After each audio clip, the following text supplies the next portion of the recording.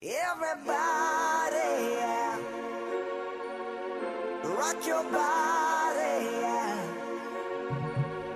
Everybody, yeah. Rock your body right. Backstreet's back, alright. Back on the muster Thursday afternoon. Couldn't get a hold of Batman from RB Rural, so we'll get him on the program in the next couple of days, all going to plan. But Robin Greer from PGG Rights and Real Estate's on the line. Robin, thanks for joining us at short notice. How's things? Very good, thanks, Andy. Good afternoon, everybody. Where do we find you today? Fort Rose at the moment, just heading out towards Quarry Hill shortly. Suppose the big thing at the moment is, what's the weather doing? So it's a bit drizzly here, but temperature's not too bad, though. Like, it is nice to have a bit warmer than what it was. It is a bit warmer, isn't it? Like I said this morning, we're still 6 or 7 degrees first thing. It's we're not getting the frost. We can't really argue about that. No, it could be a lot worse, that's for sure. We're missing the bulk of that rain, and we're missing the extreme cold, so I'm not complaining. Exactly, but our thoughts do go out to those people further up the country being affected by the weather events at the moment. Robin, of course, PGG Rights and Real Estate, a bit of skin in the game. What's been happening? Yeah, there is a bit happening at the moment. It's I'm probably as busy as I've ever been, actually, which is great. So, yeah, a bit of interest in, support blocks and, fair demand out there. There's people out there looking for properties. Probably got more people looking for properties than listings at the moment. So certainly that's an area we're trying to work on, is getting some more listings to fulfill these buyers' needs. Are the people mainly after support blocks, or is carbon farming a lot more to the fore at the moment, or what's the mindset, you reckon? Carbon farming is definitely still there, but I don't think it's quite as aggressive as it was a few months ago. They're still there. Don't get me wrong, they're still there and looking for the right properties, but probably just not quite as aggressive as they were. Yeah, what do you reckon that is? Is it the government talk about changing rules, etc.? Not sure. Have they filled their needs for now? I don't know. Yeah. Yeah, well, we know about governments and rules, but that's a subject for another day. Yeah, we don't go there today. We won't go there today. We'll stay on the straight and narrow, mate. As far as sheep beef units, is there much about? There's not a lot about, but there is demand, that's for sure. Derek and I just sat in the office this morning putting together a list of all those buyers that we've got out there. And, right across the board, really, we've got a good lineup of buyers that, we haven't got properties for at the moment. Are they local buyers that you've been talking to, or the people looking at coming down to the province? Most of them would be local.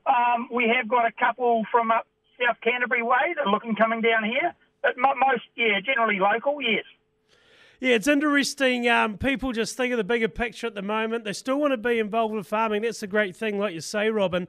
If people are still looking to purchase properties, so that's a good thing, obviously, isn't it? Especially for the farming sector, all things considered. Oh, like with the way everything is at the moment, I think it's great that, there's people out there cashed up wanting to buy and be in the industry and grow in the industry. That's real positive. There'd be a lot of industries that'd love to have that sort of positiveness at the moment in New Zealand. As you talk to farmers on your travels, what's the current vibe, you reckon? Oh, there's still people pretty apprehensive about the environmental thing, just what's happening there. Probably a fair bit of negative stuff out there about the government and just where they're going at the moment, which, there are enough people out there that are negative enough. It's a bit concerning, really, the way some of our colleagues out there are. Yeah, we need to be looking out for them. Yeah, that's a great way to put it as well, like checking in on your mates, your neighbours, etc., just see how things are going. You can control what's happening inside the farm gates, but unfortunately, external factors aside, and I think that's how farmers are trying to view it at the moment as well. They know that things are going on, but as far as the farm gate inside doing what they do, and that's producing the best product in the world, especially when it comes to carbon efficiency, that's just we just carry on, don't we? And that's what farmers want to do, yeah, exactly. But just some of this outside the gate stuff does get some of them down at times. As far as dairy units, what's happening there, Robin? Yeah, we could do with some more to sell, that's for sure. We've got demand, for dairy units, a good range of sizes too. I guess some of they will get listed as people may be a bit hesitant with the good payout and all. Maybe not list just yet, but who knows as we get closer to the spring, get through calving and they might decide, it is time to bail out or move on and go bigger or whatever. Yeah, because people's obviously needs change over time. Robin, if somebody wants to get in touch with yourself at PGG Wrightson Real Estate or the team, what's the best way to go about it? Just go to the PGG Wrightson's website. And they'll be able to contact any of us. We look forward to hearing from you. Hey, Robin Greer from PGG Wrightson Real Estate. Thanks for your time on the muster. Thanks, Andy. Laugh out loud with Ag Proud, because life on the land can be a laughing matter.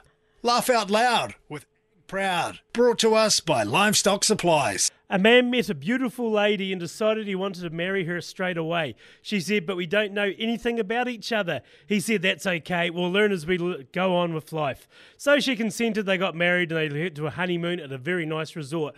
One morning, they were lying by the pool when he got up off his towel, climbed up a 10-metre board and did a 2.5 tuck, followed by 3 rotations in the pike position, at which point he straightened out and into the water like a knife. After a few more demos, he came back and lay down on the towel. She said, that's incredible.